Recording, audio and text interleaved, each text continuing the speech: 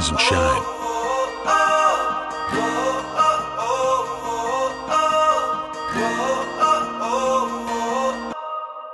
Right, welcome folks to episode 4 of the 5am League podcast. I'm your host Chris Duggan, and this week I'm joined by none other than sports journalist Ryan McDonald. How you getting on, brother? How's things? No bad, mate. How are you? I'm good, mate. Can't complain. I imagine even though sports stopped, you're quite a busy man these days. Aye, busier than ever, you know what I mean? I have to laugh at people.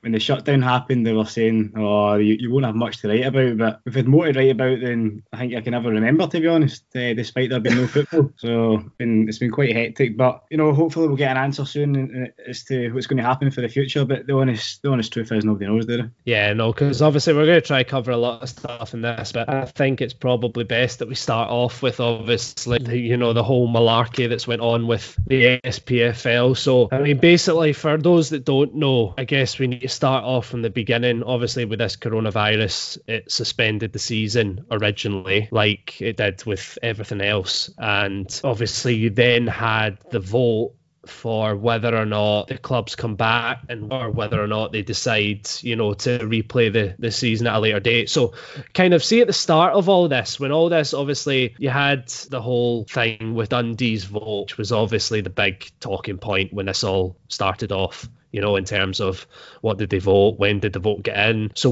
when you were trying to kind of cover this and that original kind of first few weeks of all this vote, what were you hearing about it all? So the SPFL put out a resolution to all 42 member clubs. There was disagreements about whether it was a good thing or a bad thing. It eventually got to the infamous Good Friday vote. You'd expect it to be an easy process. It's a case of yes or no, where clubs vote for it or they don't. And then the SPFL announced an incomplete result. And there's one team missing. It quickly transpires that it's Dundee.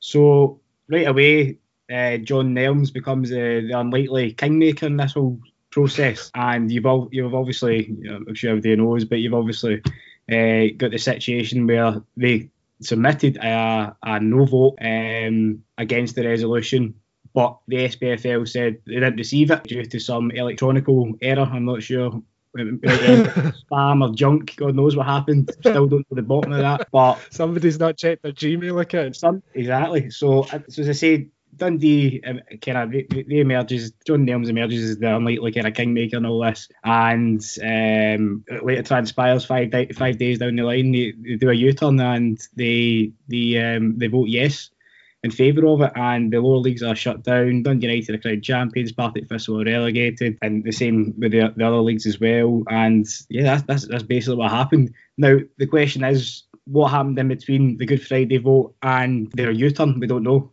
That's still the answers we'd like to know.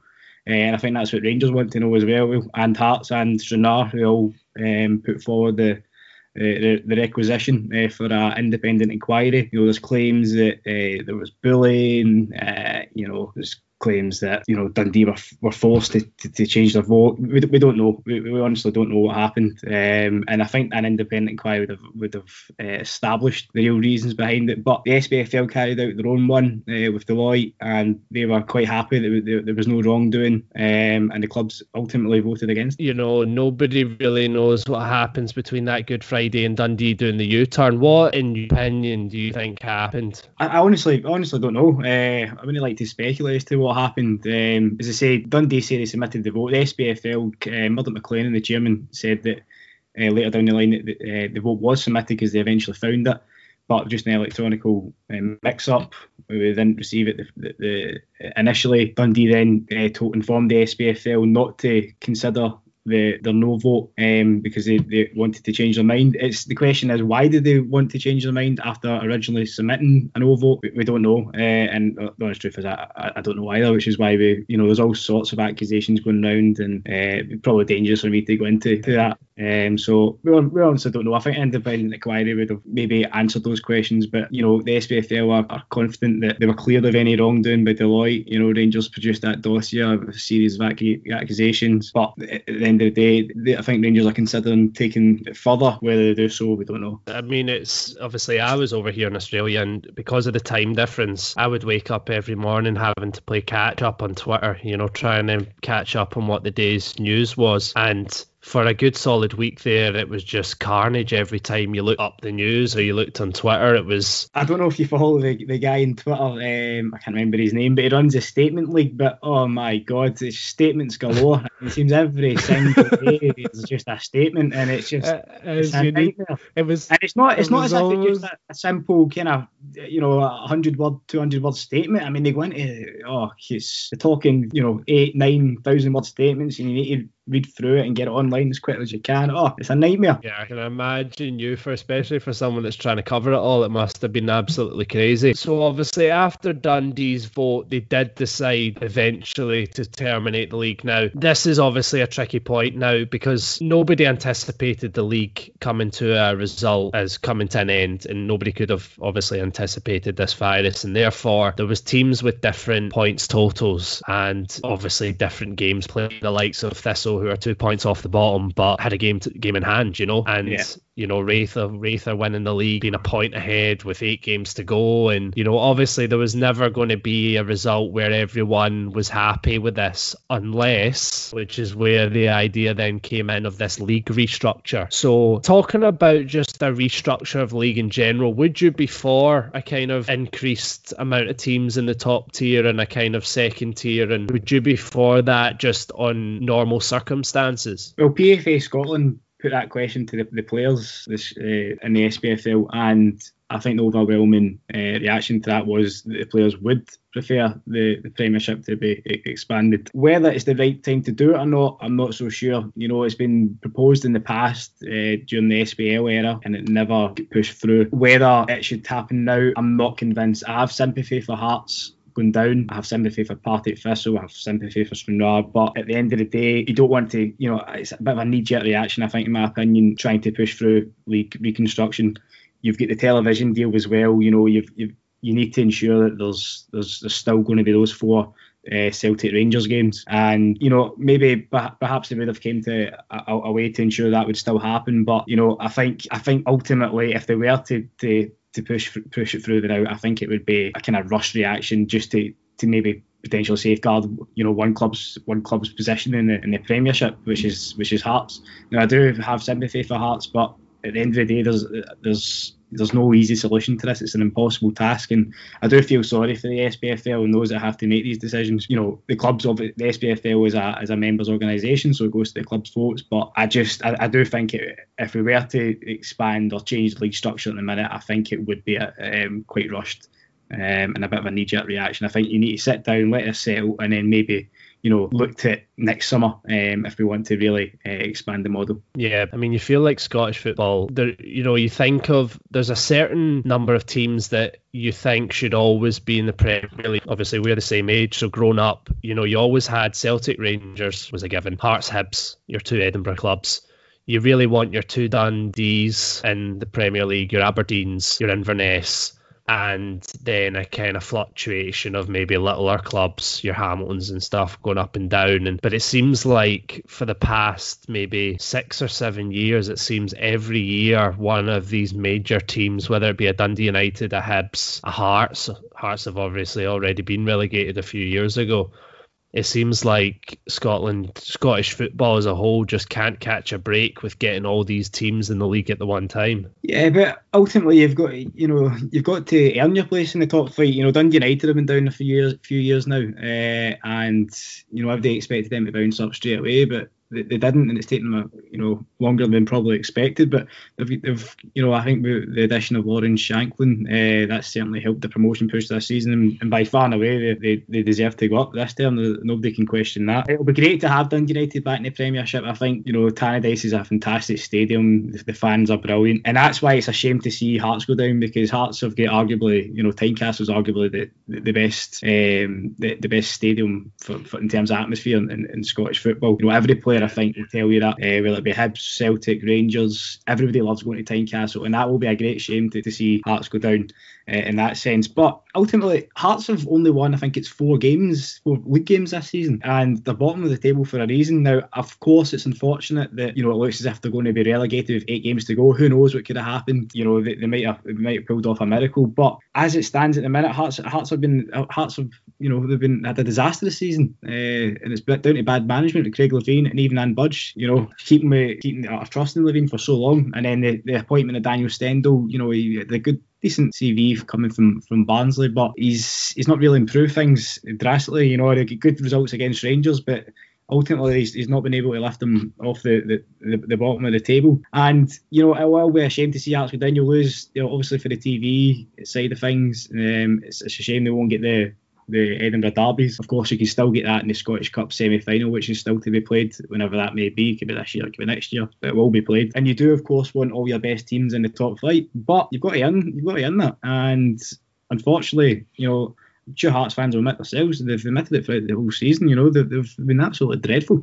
Apart from the odd occasion against Rangers, where they really showed what a top team they could be. I mean, I was fortunate enough to play Tynecastle quite a few times, and it was by far the best stadium that I ever played at. And Tynecastle's a weird one because it doesn't look the same in person as it is on the telly. Like, you watch it on the telly and it looks quite... I don't think you get the impression that the stadium or the stand is as close to the park as it actually is, and the fans really are on top of you when you're at Tynecastle.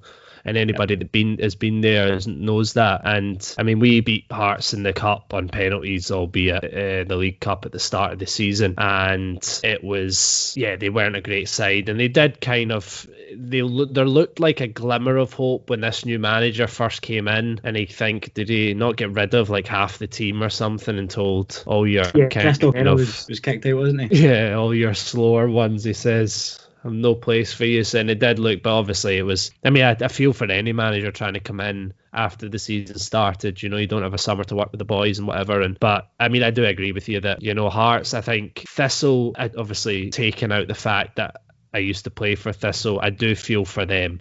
I feel like 2 points off with a game in hand, so technically you're not even last if you win that game. But like you said, it's a difficult situation where you're not going to keep everyone happy.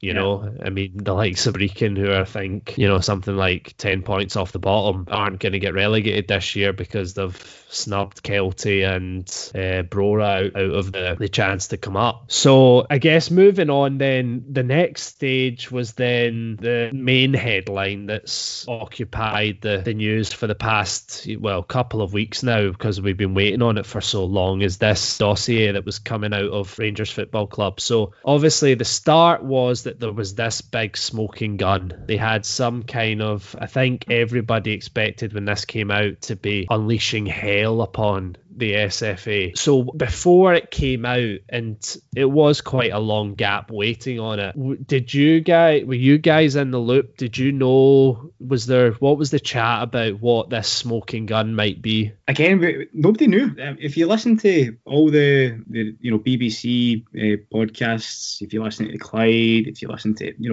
nobody knew. We're all kind of waiting to find out what this was. Rangers had said that they had alarming evidence, and that it's a huge call to call for the heads of Neil Doncaster and the legal advisor Ron McKenzie. They wanted them suspended, so you expected that they'd have something huge. And but Neil Doncaster had appeared on various shows, and he was in the papers, and he said, "Look, I've got nothing to fear here. I've not done anything wrong." So he was always relatively cool about the situation. And then obviously Rangers released it, and there was a series of kind of allegations made against the league, and it was backed by I think it was 13 other clubs at the resolution.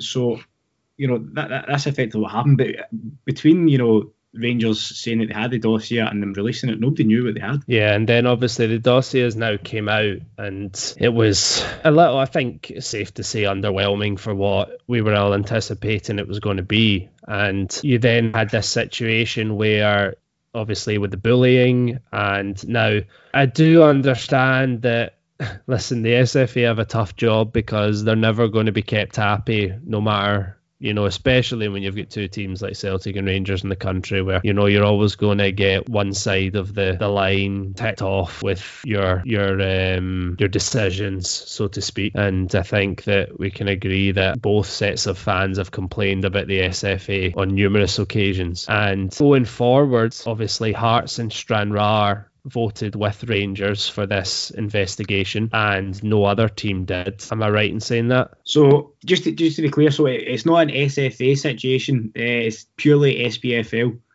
So it's right, okay. SFA, they're taking to do with the Scottish national team and the Scottish Cup, but this is an SPFL league situation. So as I say, the requisition was put forward by Rangers and it was backed by Hearts and Stranraer. And then they put it forward at the AGM and the clubs voted to either be in favour of it or against, and ultimately the resolution was rejected. And so what's next? What do you think is the fallout from all this? It's just a case of whether Rangers let it lie or, as I say, we understand that they're considering taking legal action, whether they do so or not. Neil Doncaster has already made it clear that if Rangers were to take legal action, they'd be taking it against the clubs because the SPFL organisation is a members' organisation that's made up by the clubs. So, what Doncaster's saying is Rangers would effectively be taking legal action against their fellow clubs and not anyone specifically at the SPFL. I think Rangers, rightly or wrongly, are aggrieved about the situation.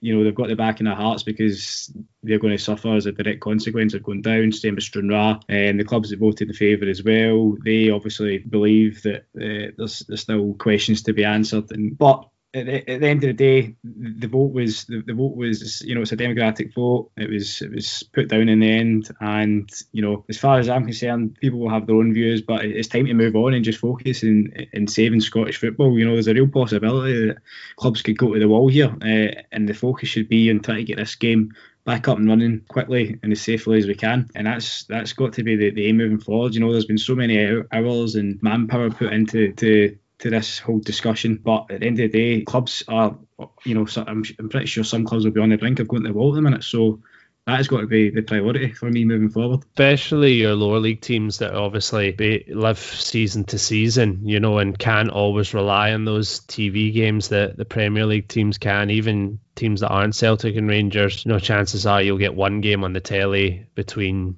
you and them at some point during the season. But the situation is, down south in England, certainly in the Premier League, potentially the Championship as well, they could easily survive without any fan income. They don't rely on season tickets. I think they could. I think the top flight anyway, with the astronomical figures they get through the TV deal, they could survive and make a profit without fans coming in, without a single fan coming through the gate.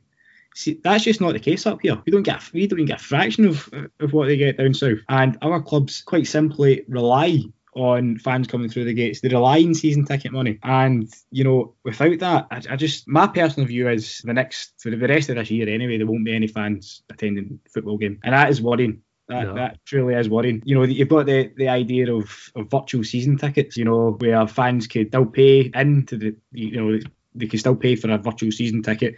The clubs would televise the games through their own online channels and fans could watch it through there. But I mean, what does, I don't think Sky will be too happy at that. How is that going to impact the Sky deal? They're paying £30 million a year to broadcast games. And if fans are going to tune in via their own club websites and not through Sky, then, I don't know how that would impact the Sky television deal, which ultimately, we do rely on as well. So it's just a horrible situation, and it's something that nobody could have ever imagined happening, even at Christmas or New Year. It's a nightmare scenario, and it's just worrying times ahead for Scottish football. I think sport worldwide is in a similar position where this whole idea of how do we get back on track, because do we do it without fans, with fans? If we start back and a player tests positive for corona, do you go back and just can it all, or do you take him out? Do you take out the teams he's played the past 2 weeks? There's so many decisions that have to go into it, hence why, a lot of clubs haven't, or a lot of sports countrywide haven't started back. And it'll be interesting to see, obviously, with the Bundesliga starting back this weekend, how they handle it all, because I think a lot of countries are probably looking at them now to see how this pans out, you know, and if they're able to maybe get a semblance of schedule underway, then maybe it'll provide a bit of comfort to other countries thinking about doing the same.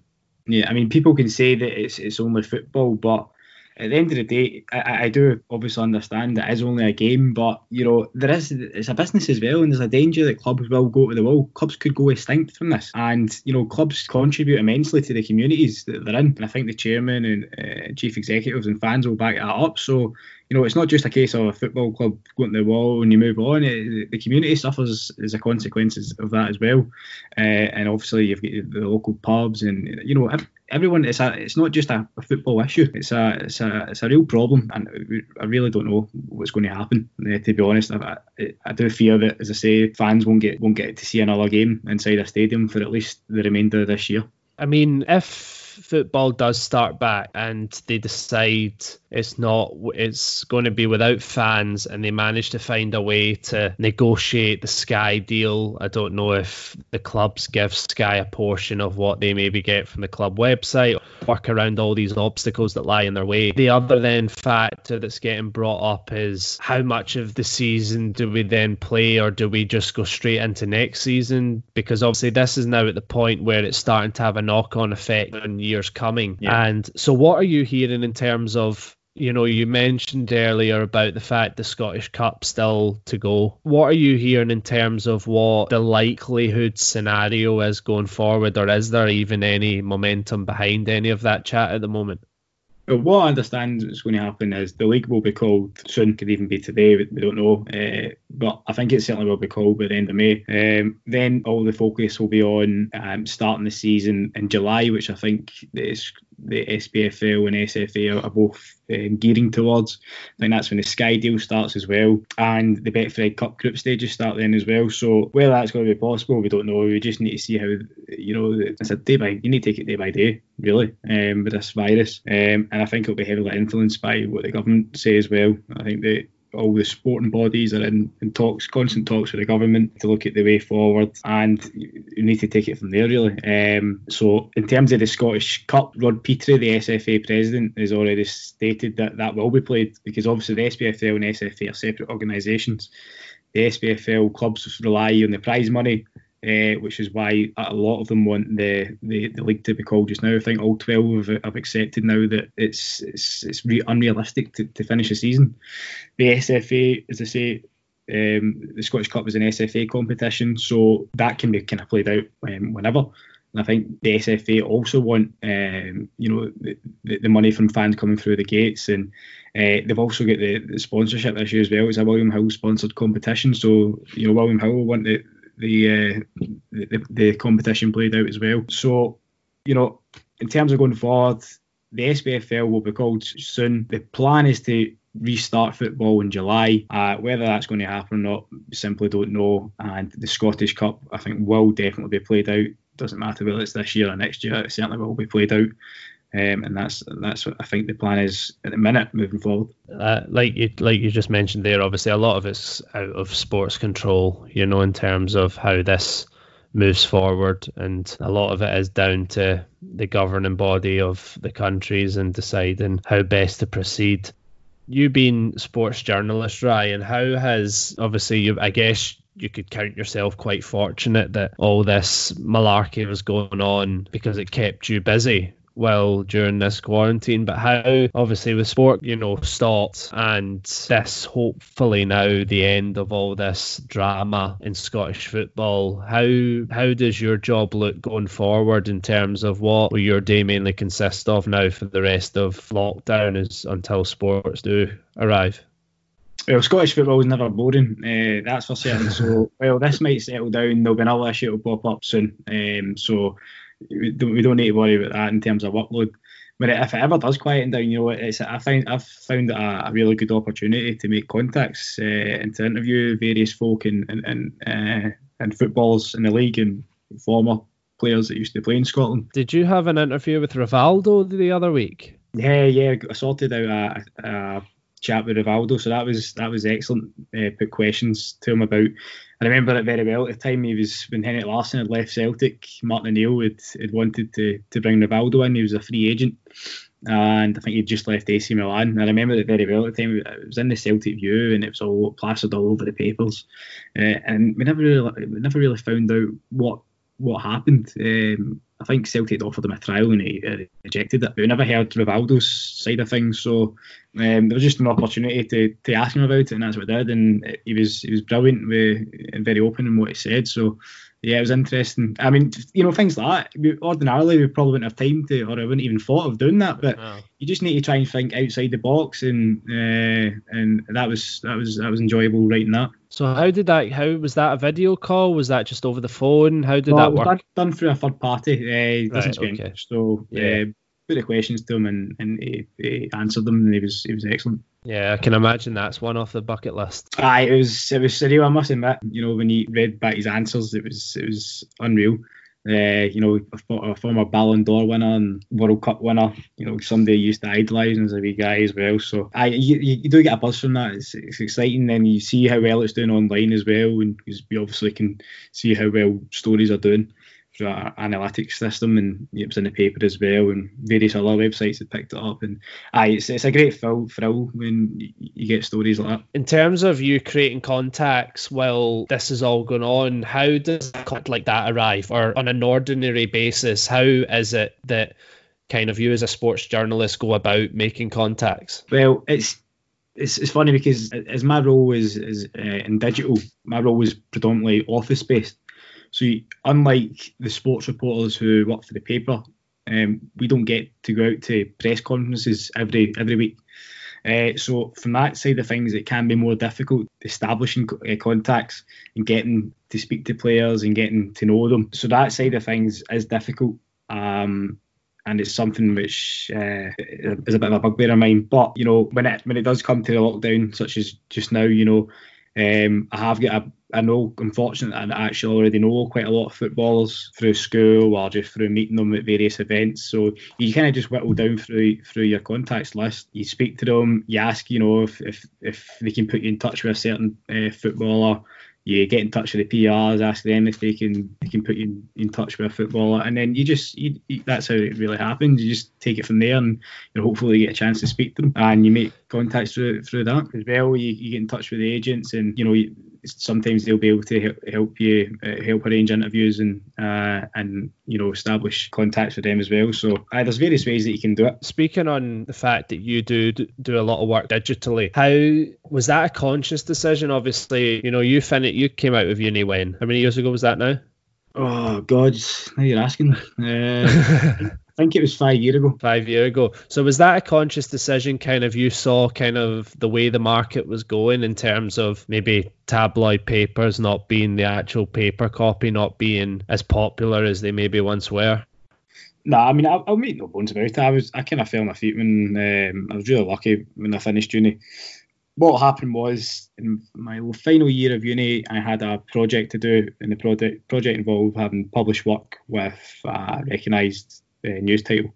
So I was fortunate that my mum knew someone who worked at the Scottish Sun, and they kindly offered me work experience and sorted it out for me. So I'd been on work experience before at the Daily Record and STV, and I was quite naive, and particularly going into the Daily Record, I felt I wasted that opportunity. I went in, I didn't really have any ideas, didn't have any interviews lined up. I just kind of went in and thought, they'll give me stuff to do, and that's not what happened. You're quite off most of the time there. I went out to a couple of press conferences, and that was great. The guys all gave me a lot of their time, and I can't speak highly enough of all the sports guys there. But ultimately, I do feel like I wasted an opportunity there. So from that, when I got the work experience at the Scottish Sun, I thought, I need to go in here busting my ideas and interviews and hopefully, make an impression. And that's what I did. So, as you know, we went to school with Andy Robertson. I went to primary school with him and at St Joseph's, and then later at St Ninians. I was a year above him, of course, but kind of friendly enough with him. And he was always really helpful when it came to help me with interviews. I think he was at Dundee United or Hull at the time. Right. He was just through the strength through into the Scotland squad. So I had an interview lined up with him, getting into work experience at the Scottish Sun, and I got my first exclusive byline in the paper and online as well, and that really helped me make an impression right away. And then I think I had another one with Derek White, who he's effectively an uncle to me. He used to play for Celtic in Scotland and Middlesbrough. When I lived in Dubai, we became really friendly with him, and now he's basically a big part of the family. So I was lucky enough to know him as well. So I had a chat with him, and that made the paper and as well and online. And from there, that's when I got offered shift work digitally, just doing one shift. And I think it was one shift a week, and it was a night shift. It was a graveyard shift, 8 p.m. to 3 a.m. in the morning. Absolute horrible shift. But I was taking any work that I could. I was still at uni at the time. I thought, I'm going to take this. I was absolutely buzzing to be offered the opportunity. So accepted that. And then when I finished uni, I was fortunate enough to get more shifts. So I think I was working 3 and 4 shifts across news and sport. Then I was on 5 shifts a week. And then I got offered the opportunity to become assistant online sports editor. So it was a staff job. I accepted it. It was over the moon. Spent 2.5, 3 years. I think it's 2.5, 3 years in that role, and then just recently get promoted to deputy online sports editor. So I'm only 26, so it's I've surprised myself at how quickly I've kind of went up the chain. But I'm loving every minute of it. I work with great people, extremely talented people across the office, and it's just a great place to work. And I just love writing it, as you know. I'm a football fan, just love writing about football every day. And as I say, Scottish football certainly it's never boring. I mean, obviously you are a big football fan, so I imagine it. Obviously, the graveyard shift is work. There's no doubt about that. But I imagine there's a lot of times that it doesn't even feel like work to you. Yeah, well, luckily they've changed that shift pattern. It's not not anymore. So I usually work 7 a.m. to 4 p.m. or 3 p.m. to midnight. That's the 2 shifts I usually work. Most of the time I'll be working in the morning, and then usually one week out in the month I'll be doing lates. And it's nice because there's all different sorts of stories that break during the day and then at night. And I like, there's a night team as well, and I like working with them.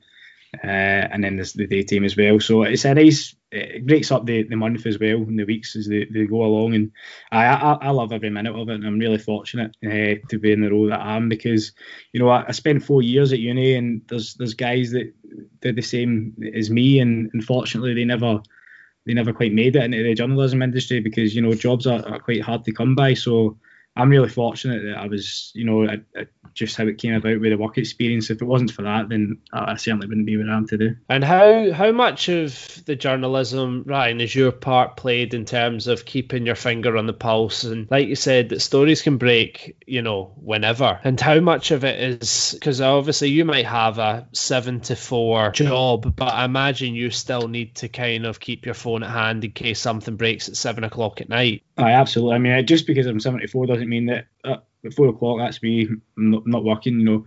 I'll speak. It's not just me.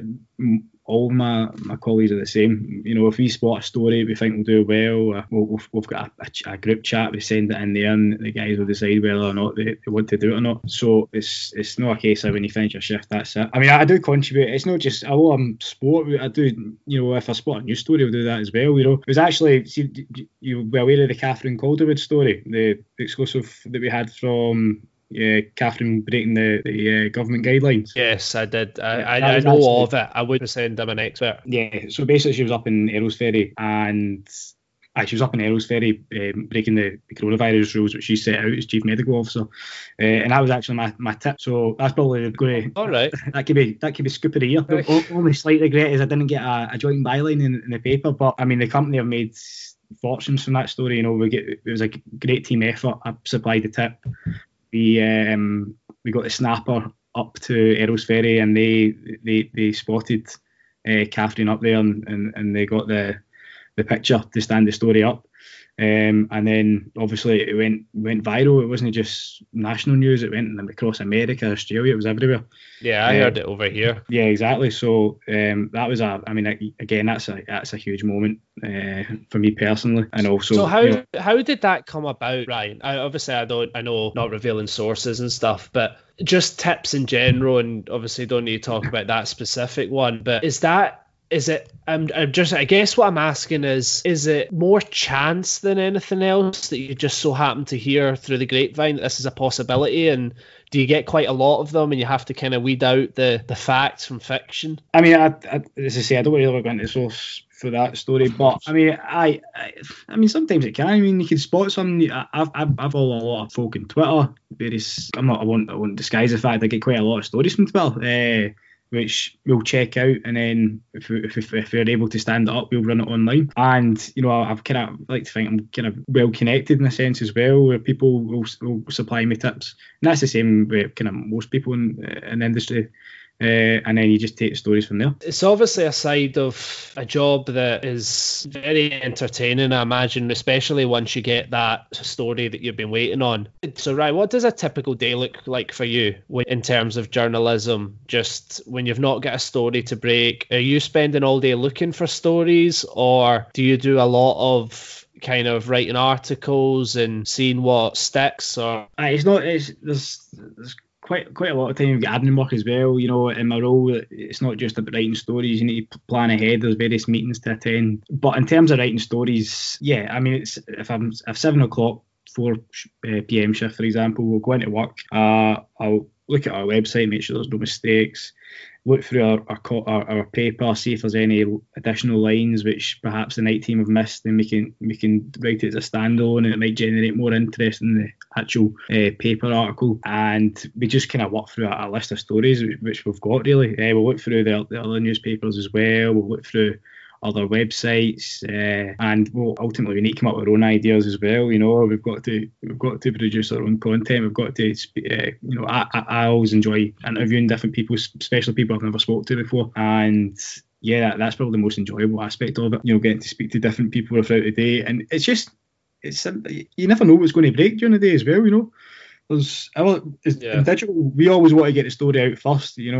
We've got various rivals, STV, BBC, Sky Sports, Daily Record. We always want to, we kind of pride ourselves in getting breaking news out there first, and we judge that by the traffic that we get as well. So, every day is a new day. You just don't know what to expect. It can be quiet in the morning and something can break in the afternoon, and then you get the original story out, and then it's up to you to get the reaction to it, and so on and so forth. So, it's just every day is different. And what the other topic that I said that we'd touch on today, because it's obviously, it's very rare, I think, that the journalist is on the other end of the stick, shall we say, in terms of the one being interviewed. But we'll talk about the idea that, because it's something that fascinates me, the idea of what Donald Trump's created in America, the idea of this fake news monologue that's going around. And I think the press, I mean, I obviously know you, great guy, but I think sometimes the press can get a bit of a bad rap in terms of maybe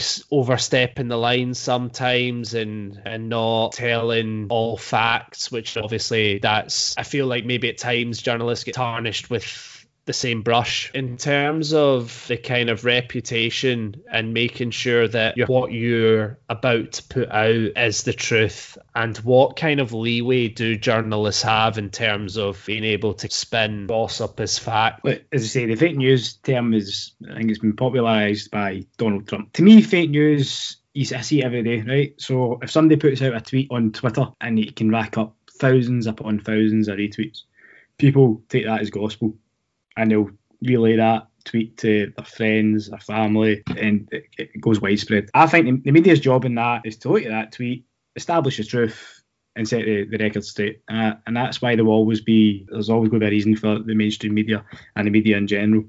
There's always a purpose for the media. For me, I'll never put my name to a story which I don't know is true. Football's a bit different.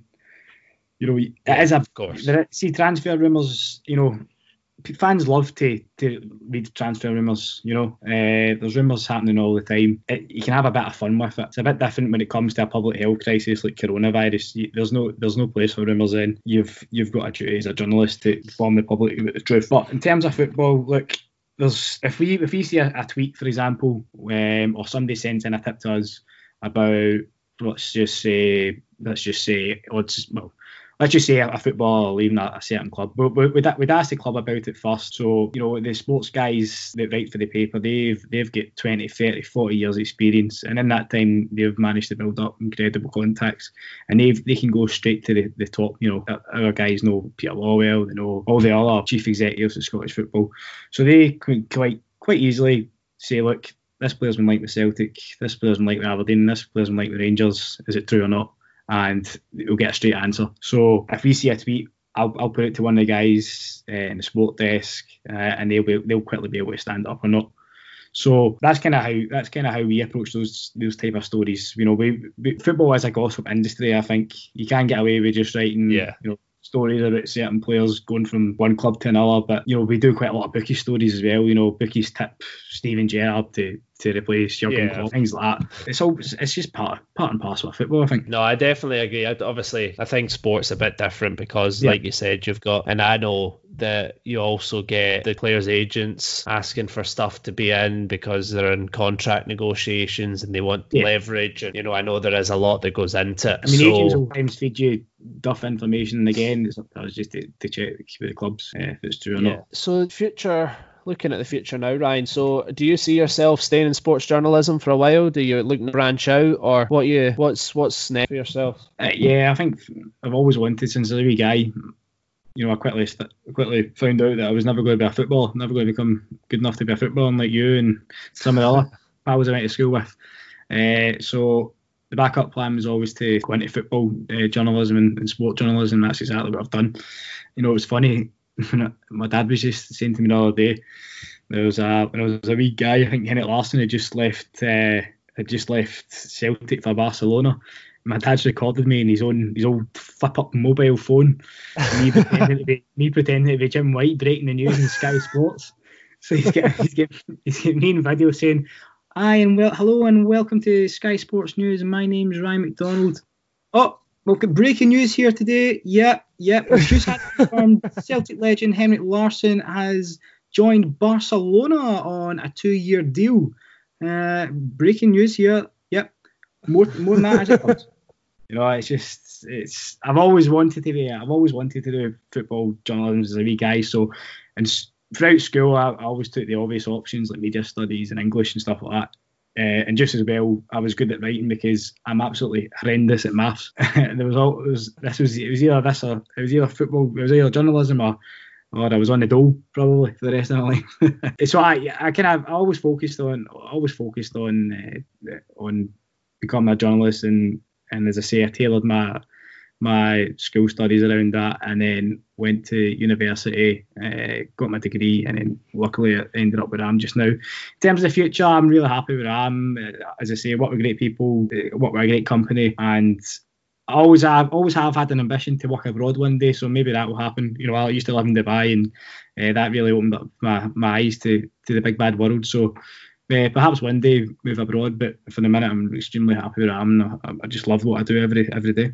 So we'll finish off, Ryan, with one last thing, and I'd like to ask all the guests we have on just as a little point to finish on. So obviously you're a sports journalist, and if you were starting out again, I know you've talked about, maybe wishing that you went into job experience situations with maybe a little bit more prepared. What would be, one thing that you'd maybe tell your younger self or somebody that's starting out in sports journalism or wanting to be a journalist? What would be the best bit of advice you'd give them?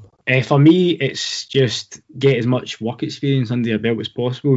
I think I know more than, or just as much as anybody else, how difficult uni can be at times, and the workload that you've got. Get coursework, you've got exams, but don't expect to just walk out of uni with a degree and go straight into a job, because unless you've got a good CV, unless you've got good work experience under your belt, that isn't going to happen. As I say, if it wasn't for me getting work experience in fourth year and making an impression, I'd probably be working in a different industry than just now. I doubt, I'm not sure whether I'd be working in journalism. I don't know if I'd have got the opportunity elsewhere. I don't know. But all I can say is get as much work experience as you can. If you're at school, just tailor your subjects around journalism. Take media studies, take English, focus on that. Get the qualification you need to get into uni. Focus as much as you can at uni. Get as much work experience as you can. Go into, if you get, an opportunity, go in with ideas, go in with interviews lined up, make an impression, be enthusiastic, and hopefully by the end of it, everything will come good. Yeah, I think it's obviously a very intriguing job.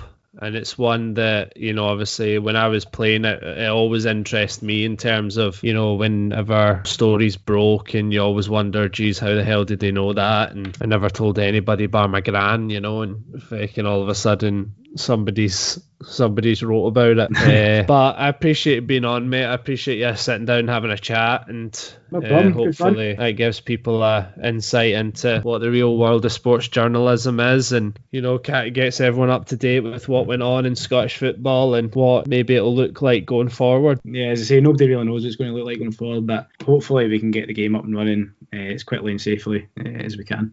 And that concludes this week's episode of the 5am League podcast. If you can make sure to share, rate and subscribe to the podcast, it will really help us grow the platform. And we'll see you all next week. Cheers, folks.